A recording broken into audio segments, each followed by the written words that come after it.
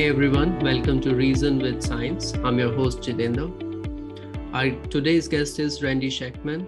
He is an investigator of the Howard Hughes Medical Institute and a professor of cell and developmental biology in the Department of Molecular and Cell Biology at the University of California at Berkeley. He was awarded the Nobel Prize in Physiology of Medicine in 2013 for his role in revealing the machinery that regulates the transport and secretion of proteins in our cells. He shares the prize with James Rothman of Yale University and Thomas Schudoff of Stanford University. In this conversation, we talk about his early career, membranes, exosomes, scientific publishing, and e-life. I hope you enjoyed the conversation. Thank you for listening. Hi, Randy. Welcome to today's conversation. Pleased to be here, Jitendra. Yeah, so today's generation, or the generation of 21st century, once they will grow up, of course, they'll be interested in learning why their lives were stopped in 2020 because of pandemic. But you were also interested as a child in microbes. So how did it start? Well, I don't really know how it started. I grew up in Minnesota, but we moved to Southern California just around the time I was 10 or 11, just before that. And within a year, we moved, the family moved to our family home in Orange County, which at the time, early 1960s, was still almost rural, suburban, somewhat rural. And near my home, there was a dry riverbed with some sort of a sitting pond. And I remember one day collecting a jar of dirty pond scum from this river. And I had, from my birthday, I guess, a toy microscope. And I remember the fascination I had looking at these microorganisms that were swimming and crawling around on in a drop of this pond scum, things that you couldn't see with your naked eye. I just couldn't believe that that there was another world of equivalent complexity at this level. And somehow it captivated me, and I just continued to be fascinated by microorganisms really throughout my career. And that led to an interest in university. Initially, I was planning to go to medical school because I didn't know any better. But once I got to UCLA, I was able to work in a research laboratory in my first year, and that changed my life. The young professor with whom I was working, gave me a book that he said I really needed to read. It was called Molecular Biology of the Gene. It was the first book on the subject from James Watson, the very famous scientist, co-discoverer of the structure of DNA. And it was written in a style that was captivating. And I realized at that point that my life was going to be in basic science of cellular processes and not in medicine. And so for the rest of my time at UCLA, I worked in the lab and got deeply into studies on the mechanism of chromosome replication. And I was then fortunate to be able to study for my PhD with really the world leader in that subject, Arthur Kornberg, who won a Nobel Prize in 1959 for his discovery of an enzyme that copies DNA. And he was very instrumental in establishing my attitudes about how to approach a complicated problem using biochemistry. But I didn't like the competition in that field, so I chose an area that I felt would allow me to grow along with it, and that was biological membranes and how they get put together. And so for a postdoctoral period of time, I studied biological membranes. And then when I got to my current position at University of California, Berkeley, I started to explore the process of protein traffic and secretion, membrane assembly in baker's yeast, which was not really used as an organism to study secretion very much, but it turned out to be a good choice because yeast is an easy experimental organism given the application of classical genetics and biochemistry. And I was able to use both over the course of many years to uncover the mechanism of several steps in the process of protein secretion. So that's a thumbnail sketch of my career. Yeah, it's impressive. Of course, we'll talk more about it in detail. I have a comment from from your early years when you started working on yeast. Yeasts have feelings too. So that was a joke. That was a joke. Berkeley is a very liberal, politically liberal place, and I had a colleague some years ago who became an animal rights activist, and he invited these activists onto campus, and they caused big disruption. So I, as a joke for one of my seminars, I took one of the pictures from the protest where it says animals have feelings too, and I changed the word from animal to yeast. Yeast have feelings too, but that was just a joke. But I showed that slide actually during my Nobel lecture, and some people thought it was a real picture. It wasn't. Yeah, but that was funny. Yeah. But so once you started working on vesicular trafficking, what was already known in the field?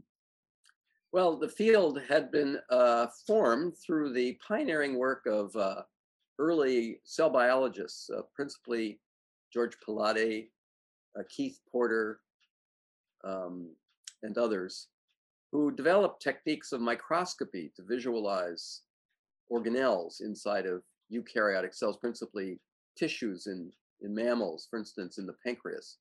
And Pilate was really the pioneer, and he was able to show that there's a pathway of stations where proteins become transported across a membrane and then are encapsulated into a membrane vesicle and conveyed from point to point within the cell, eventually merging at the plasma membrane by fusion to secrete proteins to the cell exterior, proteins like insulin. And I got to know Dr. Pilate. Later, I never studied with him, but I grew very fond of him. He was a wonderful scholar, deeply thoughtful person. And I remember hearing him give a lecture that was basically a reprise of his Nobel Prize lecture just after he won the prize in 1974. And I was just a beginning postdoc learning about membranes. And although the work that he did was pioneering, I was struck by the lack of any molecular understanding of this process. And so at that point, I resolved to study this mechanistically using yeast to isolate mutants, and then to study the genes and what they encode and how that informs the process of secretion. So he was absolutely instrumental in the field and in my career. Yeah, and his work is so impressive. Once I looked at those images where those vesicles are budding, and he could show. Yeah, his images are still among the best that have ever been published. He was a master craftsman of the electron microscope. Yeah. So in general, in science, we work with a lot of metaphors. So how do you envision a cell when you are working with a cell? Well, one metaphor that I've used is of an assembly line, like in an automobile assembly plant, where pieces are stamped out and things are added and moved along a conveyor belt, eventually to the finished product. It's a very loose metaphor for secretion, but it's similar. Proteins that are to be secreted are put onto the assembly line by being inserted into or through a membrane. This membrane is called the endoplasmic reticulum. And then these proteins become covalently modified. They become packaged into a vesicle, and this vesicle moves to another station where the contents are further modified and other vesicles are made. And so it's kind of like an assembly line process with certain rigid steps that can occur very reproducibly. I mean, I think to understand the importance of this process, we can also zoom out a bit. So recently, Paul Nurse, another cell biologist, he published a book, What is Life? So in his book, he mentions one of the important properties of life as an information, where DNA serves as an information, and this information is translated into RNA or protein molecules. And so here, so if we look at in this picture, what do you think? Where does your work fits? Well, certainly the work that we did relied on genes in the chromosomes that encode the building blocks and machinery that orchestrate the secretory pathway. But it's not all just in the genes. I have to say that I certainly agree with Paul, but the cell cannot form de novo. Even if you had, if you were able to, if you could read the entire sequence of a genome in any organism, it wouldn't tell you how that organizes the cell. The cell had to evolve from some primitive life form and then slowly build an apparatus that can be replicated, but which doesn't occur de novo at each generation. So the and this was something that Palade recognized, that the endoplasmic reticulum is a template that is self-perpetuating. It does not form de novo. In fact, very few membranes form de novo. They have to form from some pre-existing organelle. And that is, obviously, it is the product of the genome, but it isn't reproduced by the genome every time a cell divides.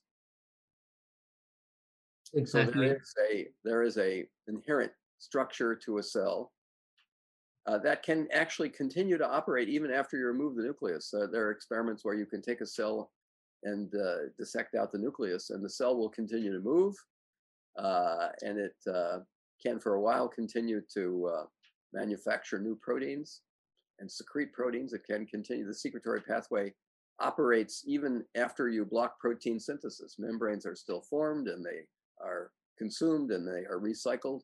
That can continue very, very, very long period of time, even in the absence of protein synthesis. So this relies on having built a self-replicating machine that obviously is informed by the genome. Yes. So if we think of origin of life, in even if we can go at the unicellular organism, and we think that in this early times there were like replicators in the soup. Mm-hmm. So what you are suggesting, that the membrane or in general, this encapsulation of this replicator can be another independent event. Yeah. Right. We can only speculate, really. We haven't actually reproduced de novo the formation of a cell. maybe in time that will be possible. But right now, that subject, although it's an active area of investigation, is all entirely speculative. It's unlike most experimental science, where you can design something to test a principle of life or a principle of the universe. With the origin of life, it's all entirely speculation. And maybe with time, someone will actually achieve a protocell with that can self-replicate, but that we're a long way off from that. So it's still will be a matter of debate about how life originated. There are, of course, many people who think that life on Earth came from a primitive life form that landed on a meteorite from some other universe. But that just moves the problem back one step. It had to originate somewhere. And we don't really know where or how that happened.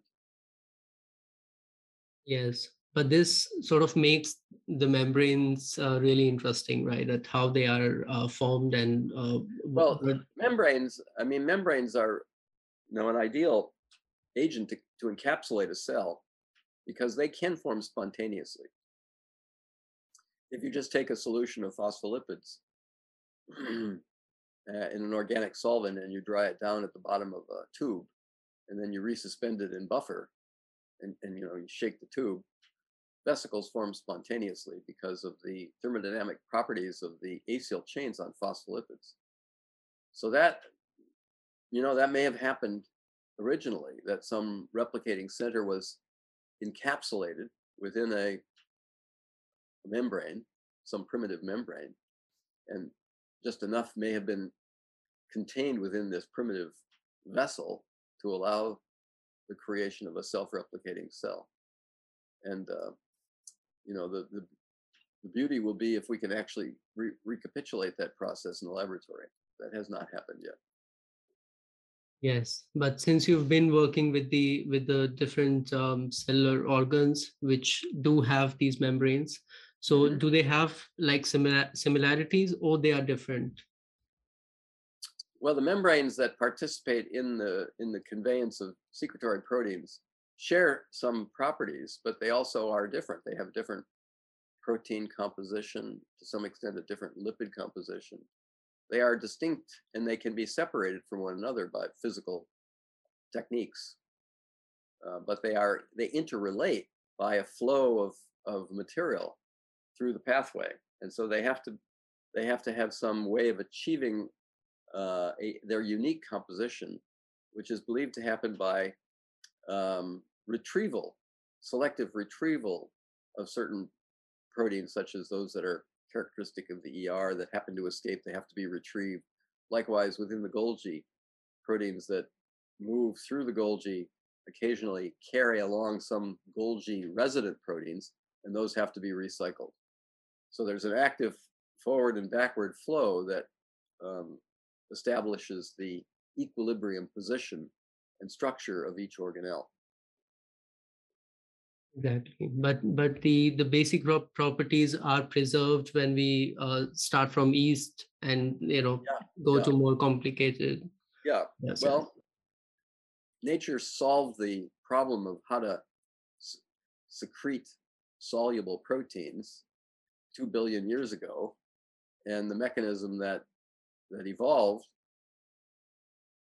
it made sense to keep using the same parts, and so that of course evolution has changed many of them, and new decorations have been added, but the basic machinery has been preserved, and that's something that we learned when we established the pathway of secretion in yeast, that it was formally the same as in human cells, and when we were able to identify genes and their counterparts were subsequently found in the human genome, it became perfectly obvious, not surprising, but perfectly obvious, that the genes are evolutionarily conserved. Paul Nurse had demonstrated that himself in his early work, where he was able to use a yeast mutant defective in cell division, and to repair the defect by fishing for the human gene equivalent. And he showed quite dramatically that the human gene for this protein could replace the yeast gene, and the yeast cell would survive as though it were using its own protein. So that made a very dramatic statement that genes of fundamental importance in intracellular events are functionally conserved. Many of them, not all of them, but many of them are functionally conserved, which is really it's really quite surprising, but there it is, it works. Yes. So then let's talk about your first mutant, like the mutant that you guys discovered, SEC1. And there was this beautiful picture where the budding yeast, you could see those vesicles at the daughter's cell. Yeah. Well, when we started my lab in 1976, I was not trained as a geneticist, so I didn't think that way, at least not initially. And when one of my first and most outstanding graduate students, Peter Novick, joined the lab, we looked for chemical inhibitors that would block secretion, with the hope that we could find something that would allow us to accumulate secretory vesicles and isolate them and study their composition. But the chemicals that were available to block secretion were not effective in yeast. And so we resorted to looking for mutants, even though that wasn't our first plan. But that worked out very well. And in late 1978, Peter obtained his first mutant. We assumed that these genes would be essential for cell growth because we imagine that the vesicles that carry secreted proteins into the bud for fusion and discharge to the cell exterior would also, of course, have membrane proteins that would become part of the plasma membrane, and thus the fusion of a vesicle at the cell surface would allow the surface of the daughter yeast cell to grow. And without that, of course, the cell would not grow and would die. So we looked for what are called temperature sensitive conditional mutants, that is, mutations that change an amino acid in the folded structure of a protein that render the protein thermally unstable. And this is a common phenotype for point mutations. If they change the stable folded structure of protein, they become somewhat more thermally unstable. And so this is a classic way of defining essential genes in a microorganism. And we did so, and we found the first mutant, SEC1. And in the spring of the spring of 1978, George Palade, whom I've talked about, came to Berkeley to give some honorific lectures. And although I knew him, he wasn't aware of my new work on yeast, so I was excited to tell him about that. But the students organized a dinner, and Peter Novick told him about this mutant SEC1, but this was before we had looked at the mutant by electron microscopy. And so Palade, of course, encouraged Peter to do that. And so he went ahead and did that. And by the summer of 1978, we had the images that you described, where the cells under normal conditions have just a small collection of vesicles that are underneath the bud portion of the growing cell. But when you block that last step with this mutant SEC1, vesicles fill up the entire cytoplasmic compartment, and eventually the cell chokes because it can no longer grow and it's still making all of this stuff. So that was a revelatory moment, really sort of the eureka moment in my career to see that image. And I knew from that moment that we would have wonderful experiences over the next 20 years figuring it all out. So Peter then, of course, launched into isolating many more such mutants.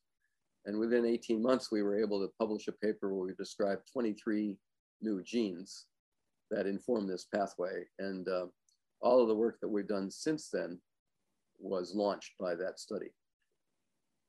Yeah, and then the same study basically led to the discovery of COP2 complex, which could show how these vesicles are formed.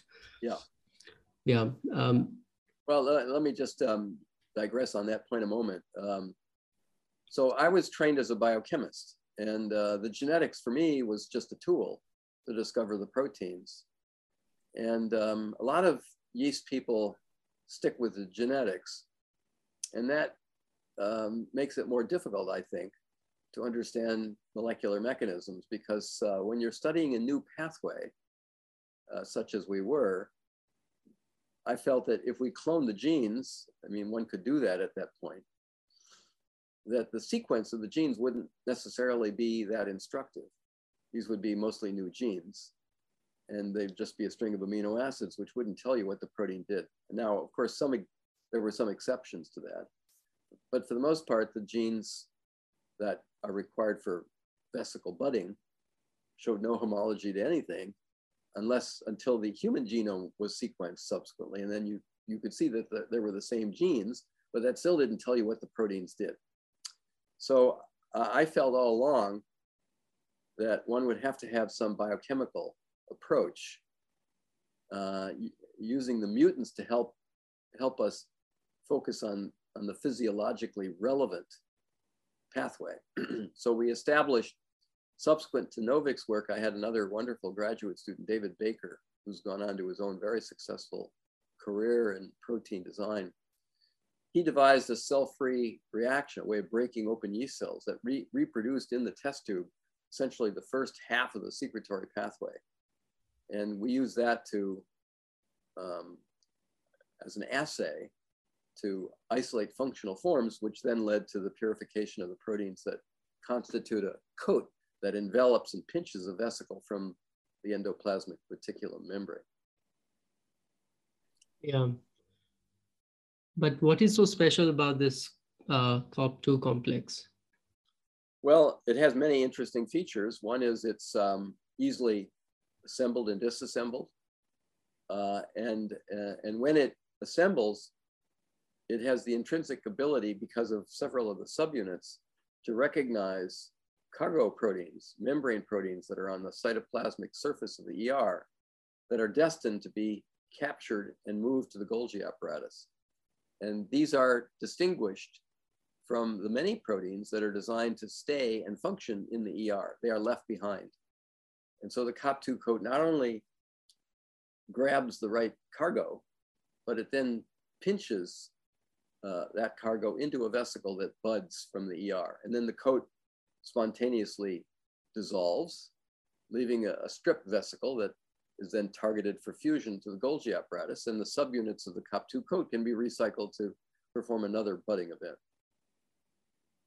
Yeah.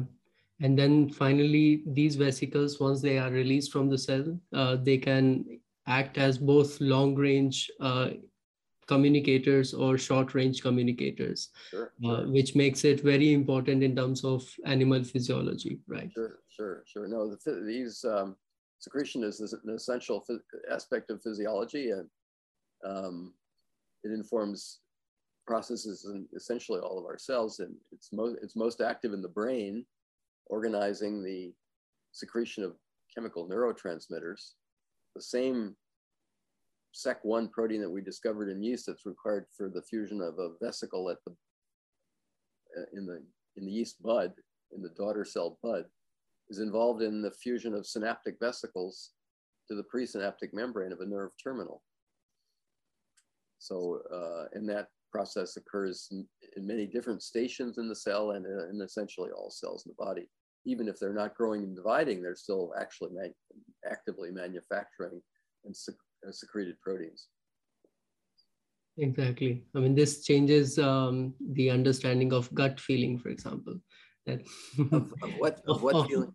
Of gut feeling, you know, that they, yeah, I mean, that the probably our cells maybe can talk to microbes, etc. You know. Oh, yes, of course.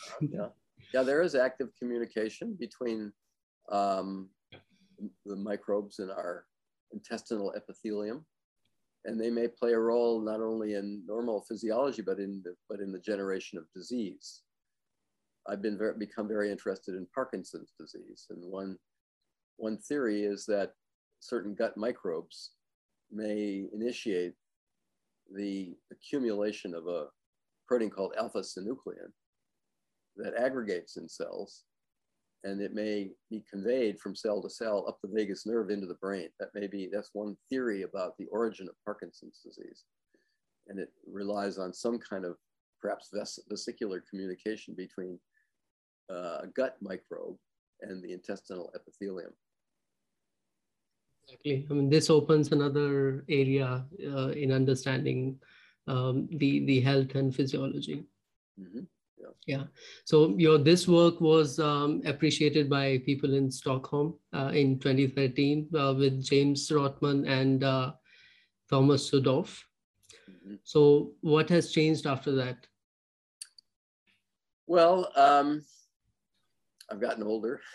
The work goes on. We're still interested in vesicular traffic. Much of my work, even before then, shifted to studies on human cells growing in cell culture.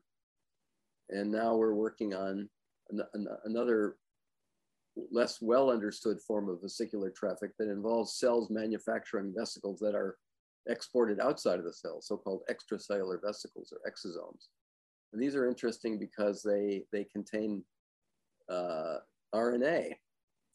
Normal secretory vesicles don't contain RNA, but extracellular vesicles do. And there's some evidence that these RNA molecules contained in extracellular vesicles may be delivered to a target cell and change the metabolism of the target cell, or these vesicles may be exploited in disease for the spread of disease. There's some evidence for a role for exosomes in the spread of metastatic cancer.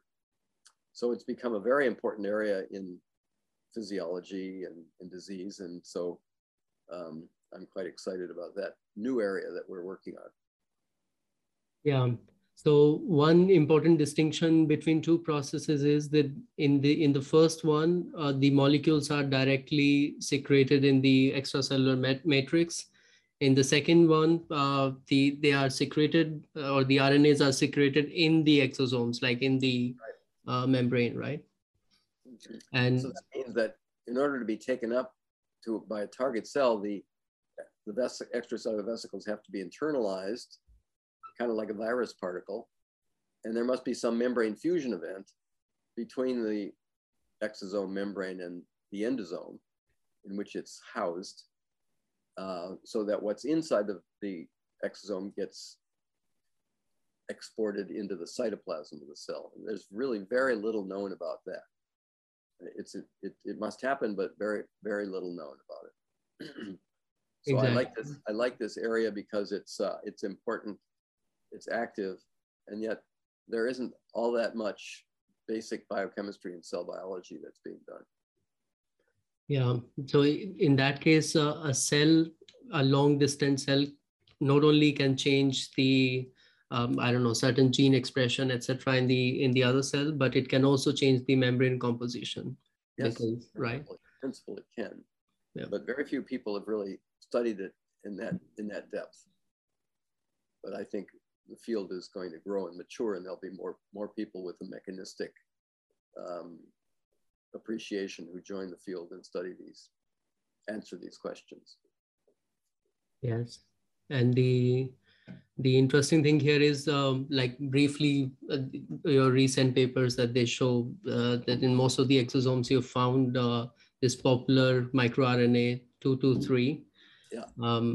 Which seems to be delivered from one part of the body to the other, right? Right there, but the evidence that miR-223 is actually being delivered functionally to another cell is pretty weak.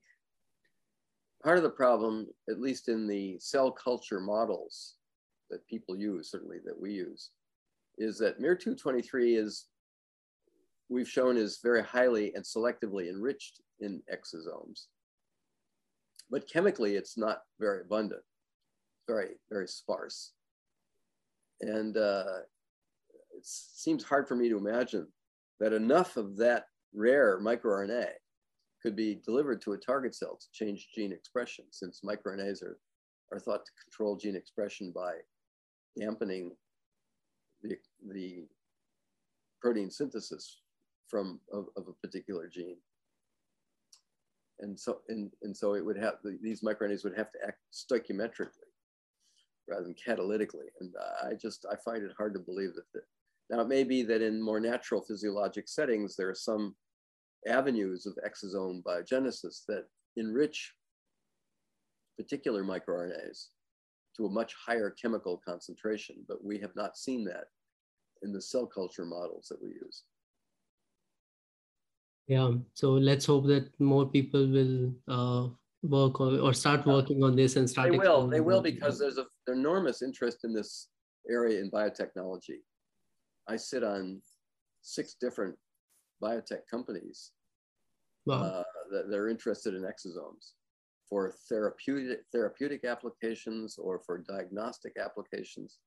And so there's a great demand for trained personnel. So I'm sure that a lot of labs will be studying this in the future. So I'm happy to be part of that. Actually, when I was preparing this session, I checked that FDA so far hasn't approved anything for the. Oh, no. Yeah. There are lots of problems between discovery and application. One of them is generating enough material. These exosomes are not terribly abundant when expressed by cell culture or in a, in an experimental animal. And they're very diverse. They're not just one type. So I think that's going to be a bottleneck for the creation of a drug delivery vehicle based on exosomes. Yes. Let's move on to your another important work, which is on scientific publishing. And let's start with this basic understanding that we need to understand how scientific publishing works, which is peer review. Yep. So what is peer review according to you, and how does it work? Well, peer review is the evaluation of one's work by scholars of standing in the field. And in the past, it used to be all anonymous, where you'd send a paper to a journal and the journal would select appropriate experts to consult. And those people would render an opinion anonymously. Increasingly, though, people are being asked to identify themselves as referees. And if they're comfortable doing so, that's fine. But the worry is, of course, that if they're identifying themselves, they may not be as,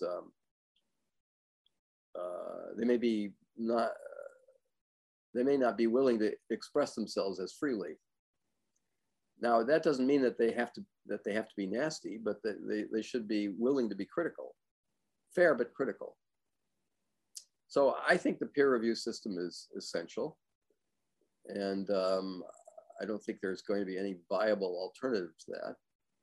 On the other hand, we've also seen in the life sciences now an adoption of posting of manuscripts before they've been peer reviewed on an archive. One's called the bioRxiv. So the bioRxiv has now become very popular, but one must remember that the work that's posted on the bioRxiv has not yet been peer reviewed. And so it may have mistakes or inaccuracies that can be corrected, but even when it's subject to peer review, there may be mistakes that persist because peer review usually only involves a small number of individuals and they can't catch everything. So the bioRxiv is good because it gives a larger number of people an opportunity to see a work that has not yet been published and gives them, if they're willing, the opportunity to express some concerns to the author. And the author may not have considered these concerns. So I think it's a good thing. But still, before it can be adopted and generally accepted, it really should be peer reviewed. Now, the problem that I've seen over the course of my career is that the job of organizing peer review used to be achieved by scholars in scientific societies who organize themselves to publish the work in their field. But increasingly, and I think unfortunately, the field has become dominated by commercial interests who see the value in exploiting, frankly, the vanity of scientists who like to see their name up in lights. And so the most selective journals have a marketing strategy and a branding strategy that has captivated the attention of scholars all over the world who desperately try to get their papers published in these journals. Frankly, these journals are managed by people who are in the business of selling magazines. They're not fundamentally, or they're not singularly in the business of promoting scholarship. And this, I think, has been a bad trend. And so I've spoken out very strongly and publicly against this. And this was part of the reason why I was willing to start a new journal called eLife, that is where all the decisions are made by active scholars. But in fact, most journals are run by active scholars. It's unfortunately, the most popular ones, particularly Nature, Science, and in the life sciences Cell, where commercial interests have taken over. And I think this has distorted the meaning of scholarship. Commercial interests are promote papers that they see as potentially popular. So they may have a very short half-life. They may be important at the moment, but they don't necessarily reflect the long, deep scholarship that it sometimes takes for papers to achieve recognition. So then let's just talk about eLife, and then I think more or less that sums it up. Right. So eLife was started. I had served part of my philosophy formed while I was the editor-in-chief of the journal, The Proceedings of the National Academy of Sciences, which a job I took in 2006. And I took that job because I had a long history of publishing in the PNAS. And I remember it being very informative to me when I was just in college. And I really enjoyed the format and the breadth of scholarship. And here again, it was controlled entirely by non-commercial interests for the benefit of the National Academy of Sciences. It wasn't never intended to make money for the National Academy. And so I started, but I became really irritated with the influence of a number that had been promulgated to be used by librarians to make decisions about which journal to subscribe to. It's called the Journal Impact Factor. And it's basically a crude number that measures the popularity of a journal. But it doesn't measure the impact of an individual paper. It just measures the popularity of the journal. And it had changed over many years into a measure that young scientists would know to 3 significant figures and make decisions about where they wanted to publish based on this meaningless number. And some of the staff at the PNAS told me that I should be rejecting more papers because that would increase the impact factor, giving it the appearance of being more highly selective. And that is precisely what I had no intention of doing. I think that's the wrong attitude. And so I railed against this, and a lot of other journal editors felt the same way. And so I participated in a charter for something called the Declaration of Research Assessment, DORA, which calls on everyone involved to move away from the use of that crude number. But it persists. I still see it all the time. I see it advertised, and it's pernicious. And it's been exploited, frankly, by the commercial interests to peddle their magazines. So it's a very bad tendency around the world, and evaluation committees are influenced by this. They're influenced by where something gets published rather than what's in the paper. And I think this is just terrible. And I fight against it. And when I won the Nobel Prize, I announced that I wouldn't be publishing in these journals. I made a very public statement about this. And people thought I was hypocritical because I used to publish in those journals. And now, of course, I could afford to do whatever I wanted. But that was, of course, the only time that anyone would listen to me. So I still feel very strongly, but unfortunately, it's that ship has sailed, and I'm afraid it's so deeply culturally embedded now that there's no turning back. Anyway, so in 2011, we started a new journal with support from the Howard Hughes Medical Institute, from the Wellcome Trust, from the Max Planck Society, that we hoped would be more effective in competing with these journals. And we had some editorial policies that were unique, and it has been very successful, but it hasn't supplanted the commercial journals. And I think that there's powerful forces at play here that make it difficult, if not impossible, to reverse that. And I think it's terrible, but I can only do so much. And many people actually have this sort of misconception that the eLife has an impact factor now. Well, it does, but it's meaningless. When journals start, you're encouraged to apply to the organization that computes this number. And we, of course, had no intention of doing this. We did not apply, but we were informed that they were collecting the data anyway, and that they would compute our number. And even when we asked them to leave us alone and not do this, they said, it's public information, we'll do what we want. So yes, there is an impact factor. I don't know what it is. I don't care what it is. It's meaningless. but there it is. And some people will look at that and say, oh, I'm not going to publish there because its impact factor is low. Well, you know, there's only so much I can do.